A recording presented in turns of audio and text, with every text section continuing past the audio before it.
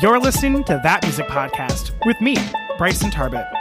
I'm the music educator and blogger behind That Music Teacher and ThatMusicTeacher.com.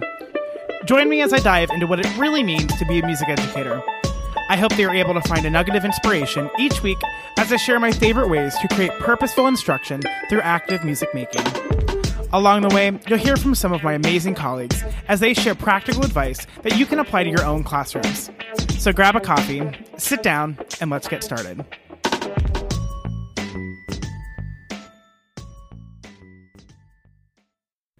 This episode is brought to you by my free guide on 5 ways to better serve students with exceptional learning needs.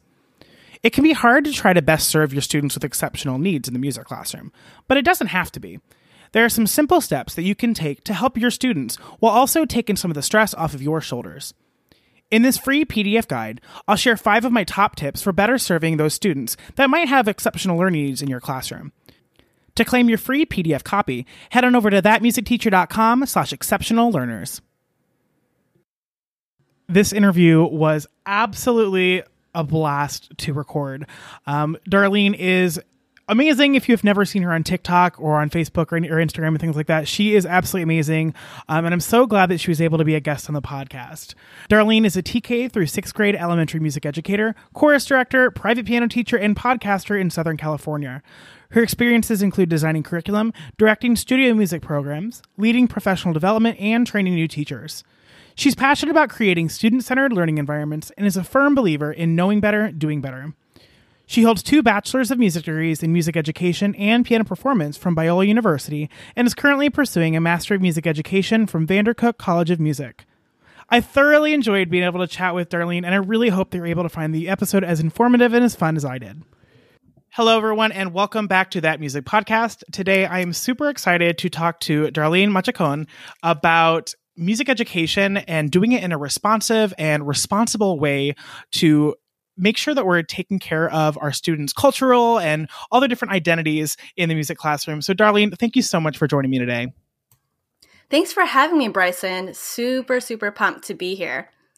So Darlene, before we get started on our main topic today, can you tell us a little bit about yourself? So where you went to school, where and what do you teach and things like that? Sure. I'm an elementary music teacher and chorus director in Southern California.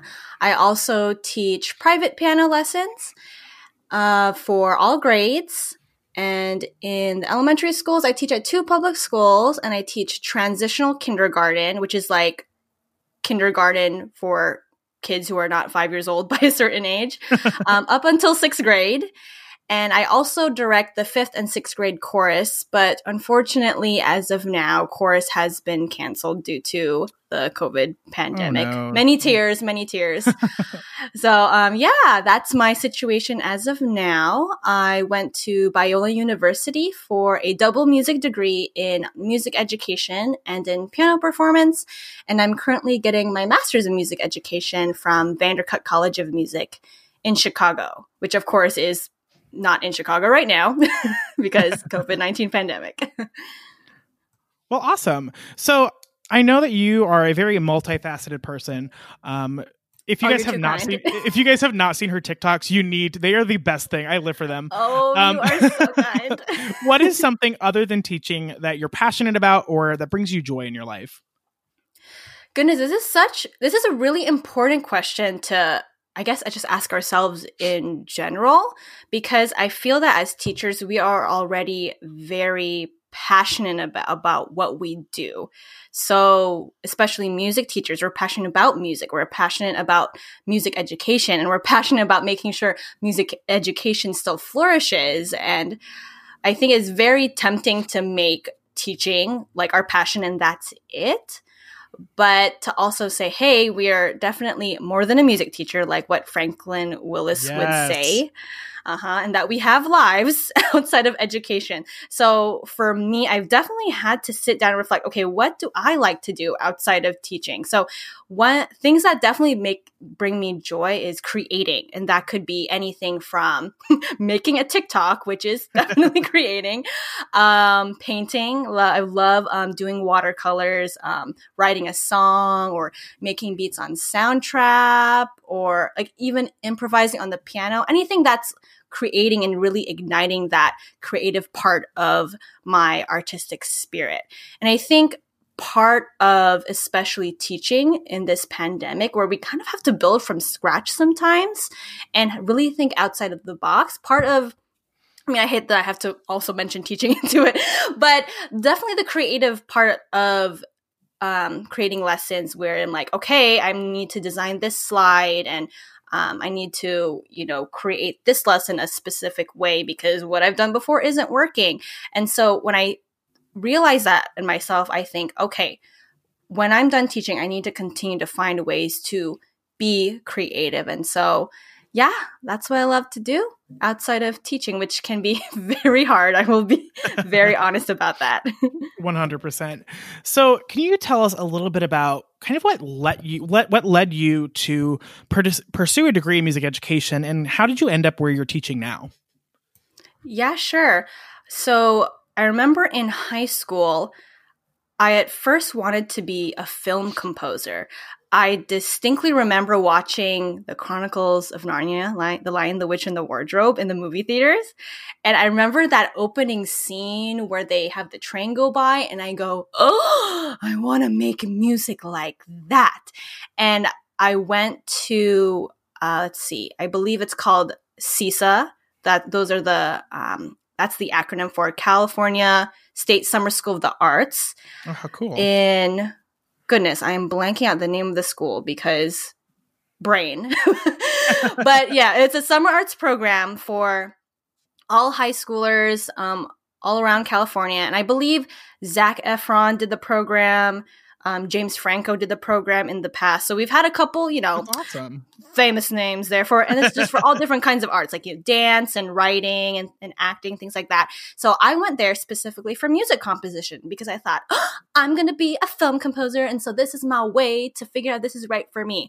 Oh my goodness.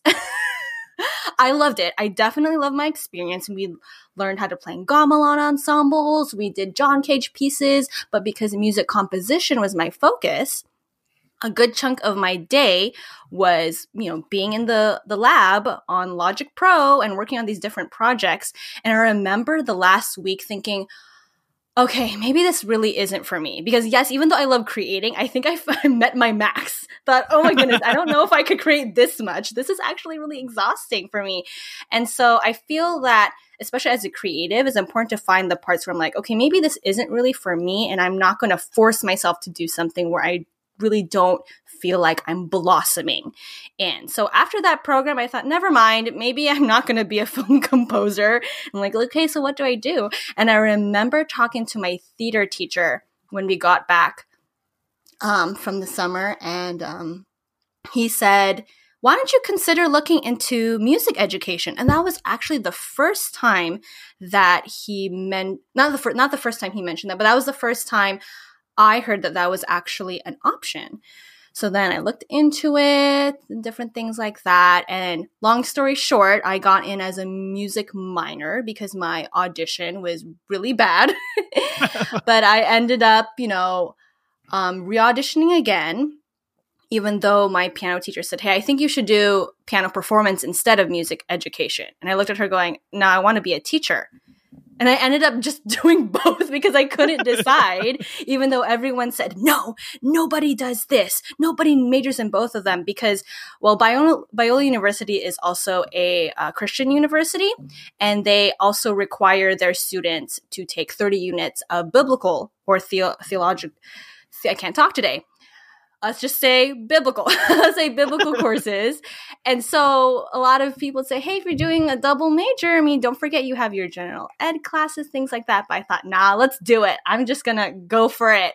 And I came out alive in 5 years. I bet that was quite a whirlwind. It was a whirlwind. I thought, how did I survive? I still think back and go, how did I have 14-hour days pursuing a double degree, plus also, I also worked as a barista to help pay for books and different things like that. So it was definitely a lot. But I'm very thankful for my experience there.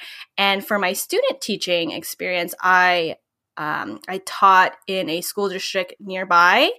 And it just so happened that, the following semester, they were having, I believe, 9 open positions for elementary music teachers, which is unheard of.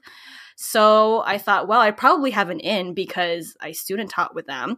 So here we are. I am still teaching at that district. And actually, one of the schools I teach at is the school that I student taught at back then. So my current upper graders, my current 6th graders, I've taught them since they were little 1st graders. So oh my goodness, that's cute. Awesome. And they still think like, wait, your name was this name and now it's this name because, I got married.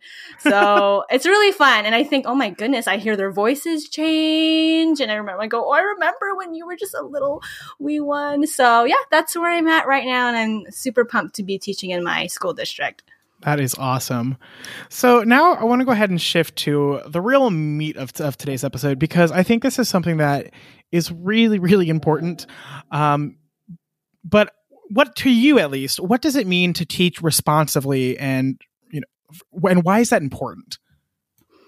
Yeah. So for me, when I think teaching responsively, I think that means truly centering students and their learning. And that could include consistently getting feedback from them, hearing their thoughts on a lesson you've done, making sure you hear their opinion on certain concepts or on certain lessons you've done. And yeah, making sure that includes students have a chance to share their thoughts, because, well, I think it's important because students are not just, in my view, I don't think students are passive sponges in their learning. I believe that students are to be partners with the teacher. And I remember listening to a podcast, and I can't remember which one, but I remember the person saying to rephrase the word student to learner, because I think there's maybe this connotation that, students are just people who just sit there, absorb the knowledge, and regurgitate the knowledge, and there you go. The end, they've learned. But I think when we transform it to being a learner, I think that really opens up a lot of opportunities for teaching to be done in various ways. And I feel that can be difficult with our experiences growing up, because I feel that a lot of us didn't really grow up in that teaching partnership sort of environment, where the environment was more like, the teacher knows everything, and so the student has to just copy and learn. But I feel that when we teach responsively, that's how we also promote student value, and that's also how we can show that students are seen in the classroom. I love how you just ended that, making sure that students are seen in the classroom, because I think that is something that is so easy to forget, is that our curriculum and what we teach, we want our students to be able to have their life experiences, their culture, and all of their identities validated in what we do. Yes. And that can be so hard, and honestly, it can be really easy to kind of plow right over. But I don't know about you, but I firmly believe that if we make sure our students feel validated in our classroom, I have a feeling they're going to be way more involved and way more engaged in what we're doing. Oh, I agree. Yeah. And I think for me personally, I always have to think, okay, if I were a student in this lesson, how would I feel? And so I just remember growing up being in school, and I would look at the materials and think, okay, I hate to say it like this, but, another white person on the cover. Cool. But then I would also remember how I felt if I would see an Asian American being featured in a book. I go, oh my goodness, it's someone that kind of looks like me. And I feel my excitement there, because in a lot of traditional classrooms, a lot of traditional educational materials, it's usually a certain culture that is dominating in a lot of our content. And so I feel that if I'm personally excited as a Filipina seeing, of course, Asia is a continent, but seeing Asian Americans being featured, I'm like, okay, if I feel this way as an adult, how do my students feel if I really truly feature them, especially if they're students who are not seen a lot in our materials? That is something that is huge. And I think especially in music education, just because of the history of music education, a lot of times it can get really focused on the old dead white guys. And oh, yes. and I do believe that there is a trend that is moving away from that. But, the classical music culture, and thinking, even thinking about your, music schools and stuff, it's so rooted in, again, the old dead white guys, that I think it really takes a conscious effort for music educators to make that change. And sometimes people get kind of stuck in not wanting to make that change because they don't know what exactly to do it right. So going off of that, what do you think people get wrong about responsive teaching and teaching music in a way that allows our students to feel validated in our rooms? I like what you mentioned about, the dead white guys, because I think part of the reason, and it could actually, there are many reasons, but definitely part of the reason is how institutions, like colleges, universities, have trained music educators and what their emphasis is in their program. Like for me personally, there were two different tracks I could do. Choral music and instrumental music. But as a pianist, I thought, where do I belong? So I ended up going the choral music route. And a lot of the works that I studied and worked on were actually more of the Western classical tradition. And there wasn't really an elementary music track. And I eventually, loved elementary music and decided to go that route anyways. But I feel that when people maybe at first hear, responsive teaching, the immediate response to that is, that's not how I was taught back then. But I feel that as teachers, we need to be aware that not every single student can learn best in the same traditional manner that we were taught growing up. Like I will always see stories of students or even, adults saying, okay, I connected with some teachers, but I didn't connect with other teachers because they taught this way. And so a lot of the times those students who were like, oh yeah, I definitely connect with those teachers, I definitely learned a lot from them, was because, they truly felt that their voices were heard. And I also see comments saying like, that's not how education has always been. We're always changing things. There's another new thing to learn. SEL, another thing. Cultural responsiveness, another thing. But first of all, teachers should always be continuous learners, just like our students. That's how we model learning for them. And then number two, education is always changing. Our society is always changing. Kids are changing. I mean, we have Gen Z kids are definitely different from millennial kids. And so I think that education definitely has to transform because our society is rapidly changing. I don't know. What are your thoughts on that? Oh my goodness, so many thoughts. First, it brings up... Tell me all of them. It brings up what Anne Mileski says a lot, that, education is time-bound, situational, and ever-changing. And I think that's something yes. The easy answer is to do the same thing you've always done. And unfortunately, that doesn't necessarily mean it's the best thing. I think we all know teachers, whether it be music teachers or not, that are teaching the same lessons that they taught for 20 years. And to a certain degree, that's fine. But if you're teaching those things just because that's what you've done, that's not a good enough answer, at least for me, to continue teaching them the way you taught. If you're teaching those things because your students are engaged, your students feel seen and feel valued, your students are learning through high engagement, like that's fine to keep doing it. But I think we really need to look at what we're doing and be aware of not only the community that we teach in, but the time we're teaching in. For instance, we're teaching right now in a global pandemic. Mm-hmm. The way we're teaching now, for a variety of reasons, is incredibly different. And I think if we were to continue teaching the way that we've always taught, it clearly wouldn't work.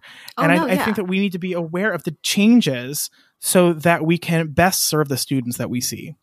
Exactly. And unfortunately, how it was before was not always inclusive. That's the big thing that I believe educators have to realize now, especially if they're like, oh my goodness, I can't do what I used to do. Of course you can't do what you used to do. And I feel that this pandemic is really forcing teachers to truly think, wait, is my practice actually meeting the needs of not just meeting the needs of every single student, but are they all engaged? Do they all feel seen? yeah. Oh my goodness. I love this conversation. We can keep going. I know. Do we have a time limit? So moving into, this is going to be a tricky one. So oh boy. A lot of times you see in these Facebook groups, you see responsive teaching coming out in these huge posts that are not going so well, to say the least. But basically, I think that there are ways that those that are responding to these groups that seem stuck in their ways, and they don't seem to see any reason to changing what we've done. What would you say to those teachers, especially when it comes to those teachers that are saying, well, I've always used this song. Now that I know it has racist roots, it's not racist anymore. What would you say to that? Well, let's hope that those teachers are listening to this podcast. No. That is a really tricky question because for me, before I answer it, for me personally, I feel that, well, if someone is so stuck in their ways and they just truly believe that, then I will go, okay, I'm not here to change their mind.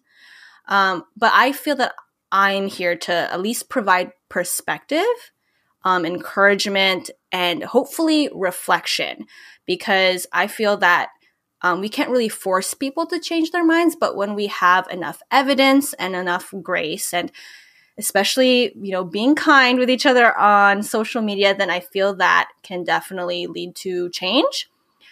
But oh my goodness, the whole folk music thing and a lot of problematic repertoire, yes. And I feel that especially if you're so used to doing a certain way, that it can be hard to really think outside of the box. But what I found very valuable, especially looking through many different comments, and goodness, if I see a Facebook post and I see like 300 comments on the side, I go, do I have time to read through this? Do I have I have to actually think, do I have the emotional capacity to read through all this and all the different replies? But I found what has been most valuable is when different people share their perspectives and their stories, how they have felt excluded or they have felt hurt from traditional experiences or from some different choices. So yes, we can say, oh, here's the evidence to support that this has racist roots. Here is the history, why, blah, blah, blah. Cool. But then when people come and say, hey, when I heard this, I felt a certain way, that's when you really see the humanity in the damage that has been done.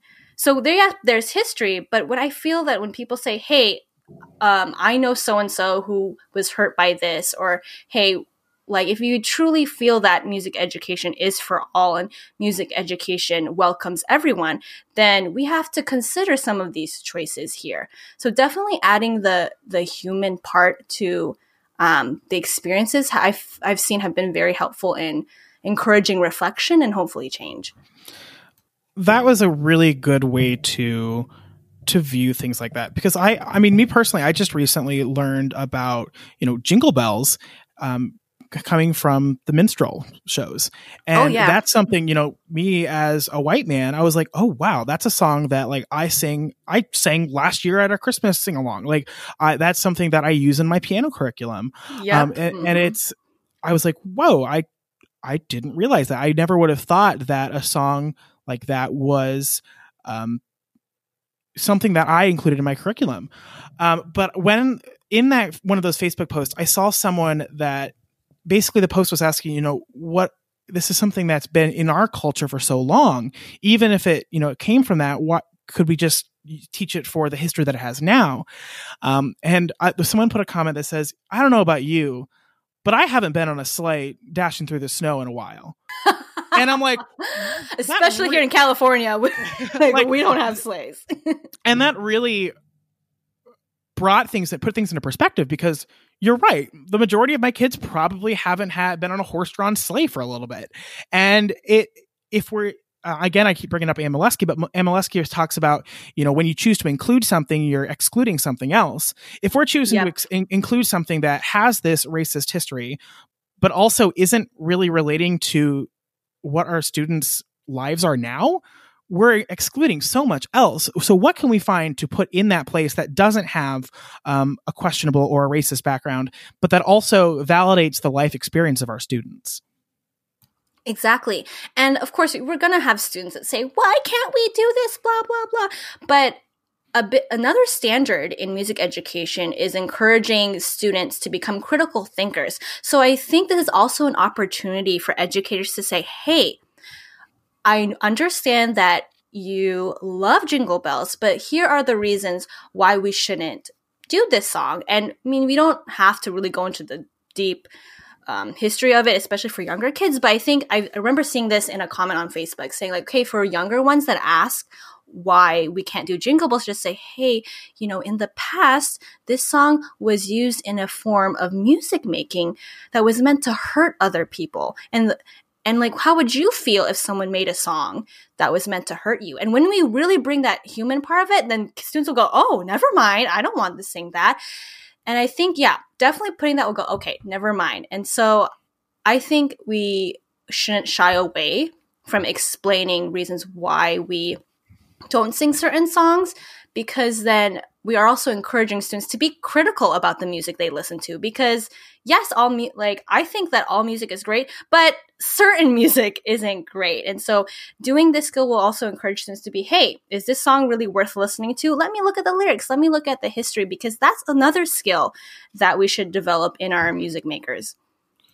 I love that you keep bringing it back to, one, you're bringing it back to the students, which is a wonderful lens to look through things, but also, you know, talking about the human aspect of it, because I think it can be so easy, especially for those people that realize that what they've been doing isn't culturally sensitive, or, you know, however you want to look at it, is they kind of dig their heels in because they're getting really defensive.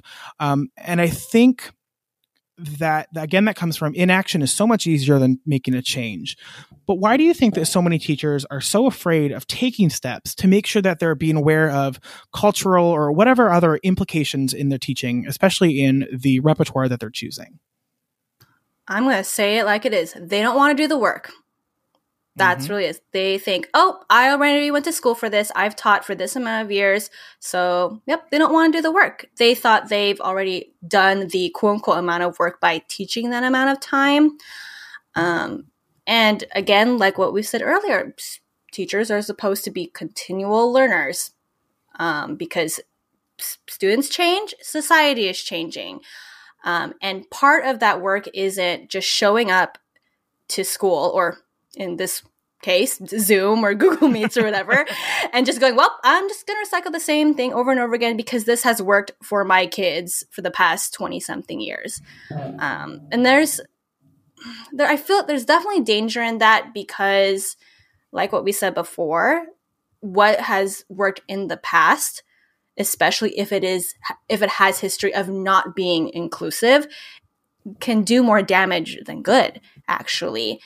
And so I think when we present these things, it's important for teachers to also really reflect on their own biases, on their assumptions. assumptions. I mean, personally, I definitely had to do a lot of that. And I was in shock when I thought, oh my goodness, a lot of my curriculum has been focused on this in the past. And like, what are my biases? Like, what were my experiences growing up that has determined how I teach now? And so, yes, a lot of reflection is part in changing what we do, but that's what you do. And I think another thing that some teachers will say, oh, wait, give me a list, like give me your top 5 ways to make sure you have diverse repertoire. And I have to go, no.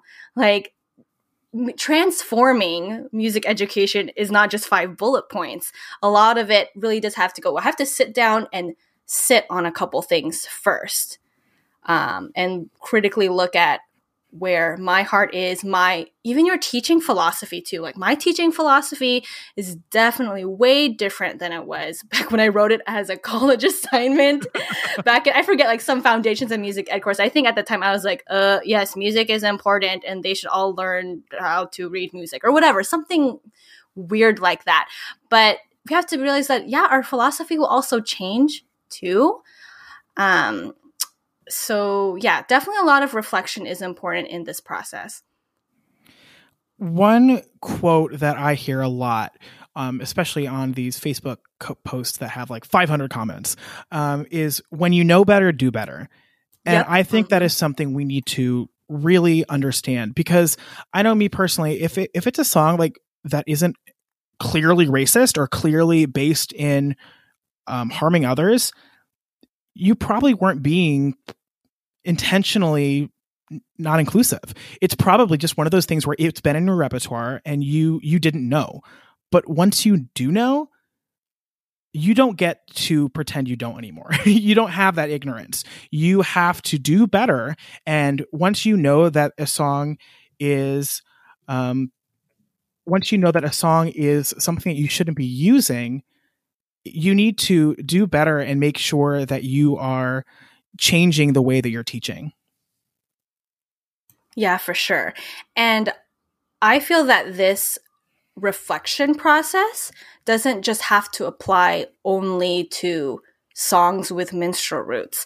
I mean, there are some songs that are out right now. Like, for example, one that I kind of have feelings about is African Noel. Number one, there are 20 million different, not 20 million different versions, but I would say maybe 2 or 3 different versions of African Noel.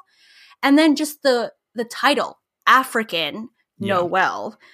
And then I was looking at an online music resource and going, they're using African Noel as part of their quote unquote Christmas unit.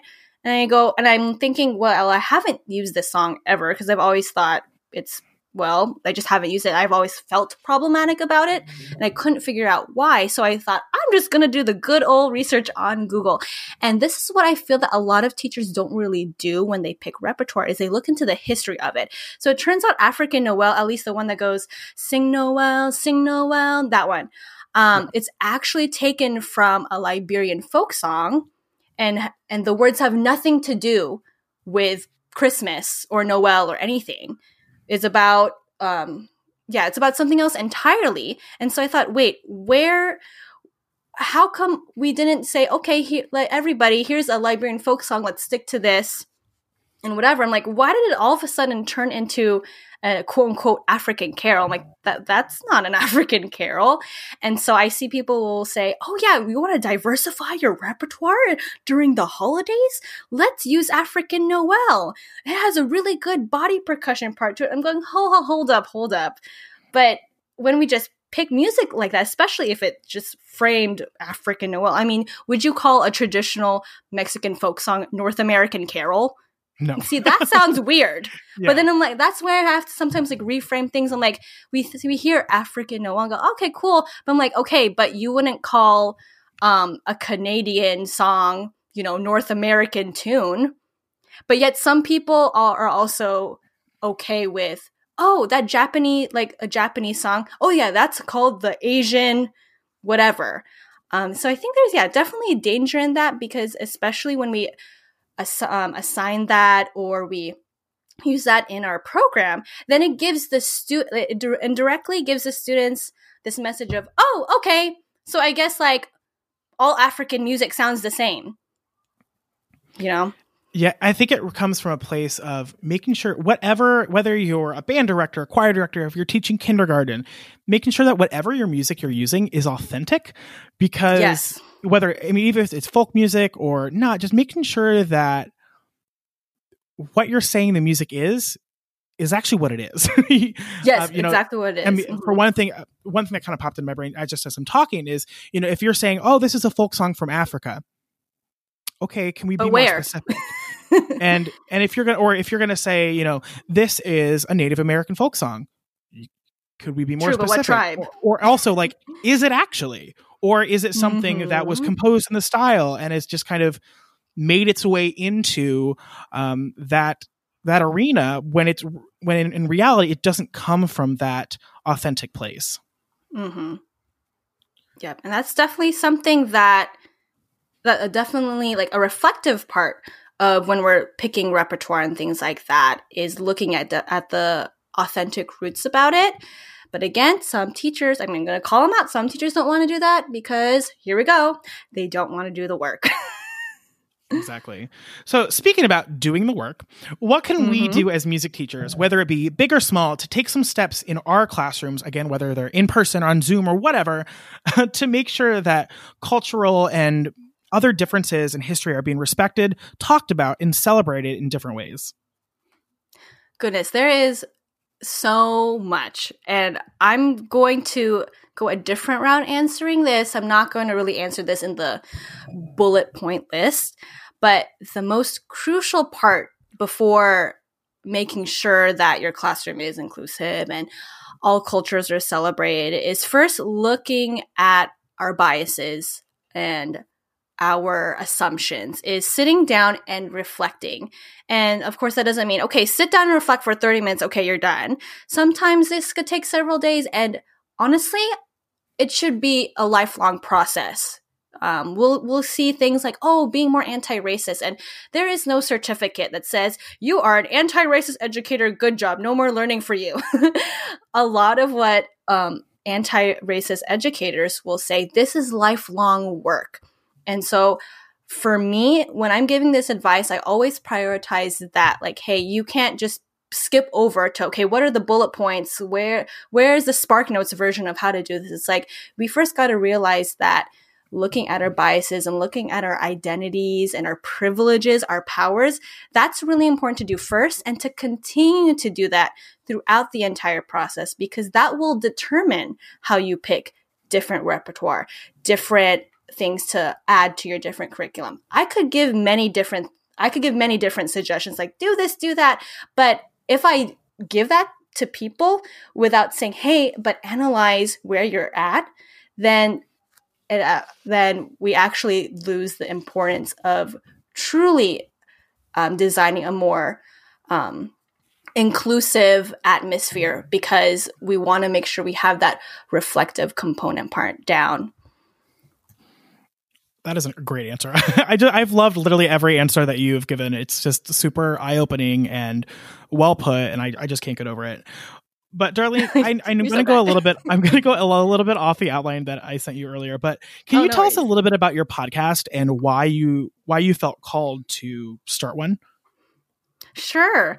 It was actually an idea that my friend Nora had over the summer. So Nora and I are both music teachers in the same district, and we also went to college together. So we've known each other for a very long time.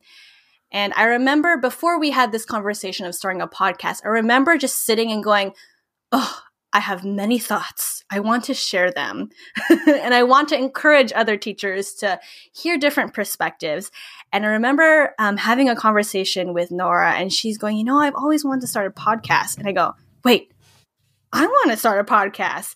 And we think, well, it is way more fun to do a project with someone else. And so that's how it all started. We decided we want to do one together. And I remember we were looking through my library of different podcasts. And I go, Nora, I think we'll be the only music educator podcast with two female music teachers of color. I'm going, oh my goodness. And she goes, yeah, okay, this is important. And so we kind of started it, definitely, of course, amplifying our perspectives as her being Hispanic and me being a Filipina. And another thing is we've realized that because we've advertised it to our friends too, we've seen that, half of our listeners aren't even teachers anyways. So we decided, you know what, in order for us to also advocate for education is to talk about bigger topics too, but from our perspectives and our experiences as people who aren't part of the dominant culture. I will admit that we're kind of on a little break because mental health is important, and so we don't want to force ourselves to do a podcast and we don't have the mental capacity to do it. But our heart was definitely to amplify different voices of color, especially in music education. And one encouraging thing that I've seen was when I was growing up, I didn't really know any Filipino music teachers. And when in college, there was probably one or two other Filipinos in the entire music program. And in one of the comments on Apple Podcasts, or not the comments, one of the reviews, they said, one of the persons was, as a Filipino music teacher, I'm super excited to see this. And I think, I would have loved having this podcast growing up and pursuing music education. So for me, I see this as a way to truly amplify. It's not just the Asian American community, but also my fellow Filipinos out there. That's great. And clearly, as if you're paying any attention to my podcast, I also took a break because life got insane. So I'm not going to hold anything against you there. But I would definitely recommend all of you to go check out the episodes that are up there. So Darlene, where can we find more about your podcast, your TikTok? Where can we find more about you? Sure. So my TikTok and Instagram have the same name. It's at the Darling, Darling music teacher, because fun fact, Darlene actually means little darling, and I am barely 5 foot. There you go. That's why. And let's see, my podcast with my friend Nora is called Coloring the Melody. You can find us on all the platforms where you listen to your podcast. And you can also find us on Instagram at Coloring the Melody podcast. All right. Well, I will go ahead and put all those links in the show notes. So if anyone wants to go check those out, I would definitely recommend it. Darlene, thank you so much for talking to me today. I have absolutely enjoyed being able to talk your ear off a little bit and just be able to enjoy spending some time with another music educator, especially as we are currently quarantined because of life. Yes, I loved having this chat. Thank you for this opportunity. All right. Thanks, Darlene. If you found this episode helpful at all, I would really appreciate you leaving a review on iTunes or wherever you listen to podcasts. Not only does this help me understand what you find most helpful, it also helps more music educators just like you find the podcast. To check out the show notes for this episode, including any links mentioned, head on over to thatmusicteacher.com/show notes.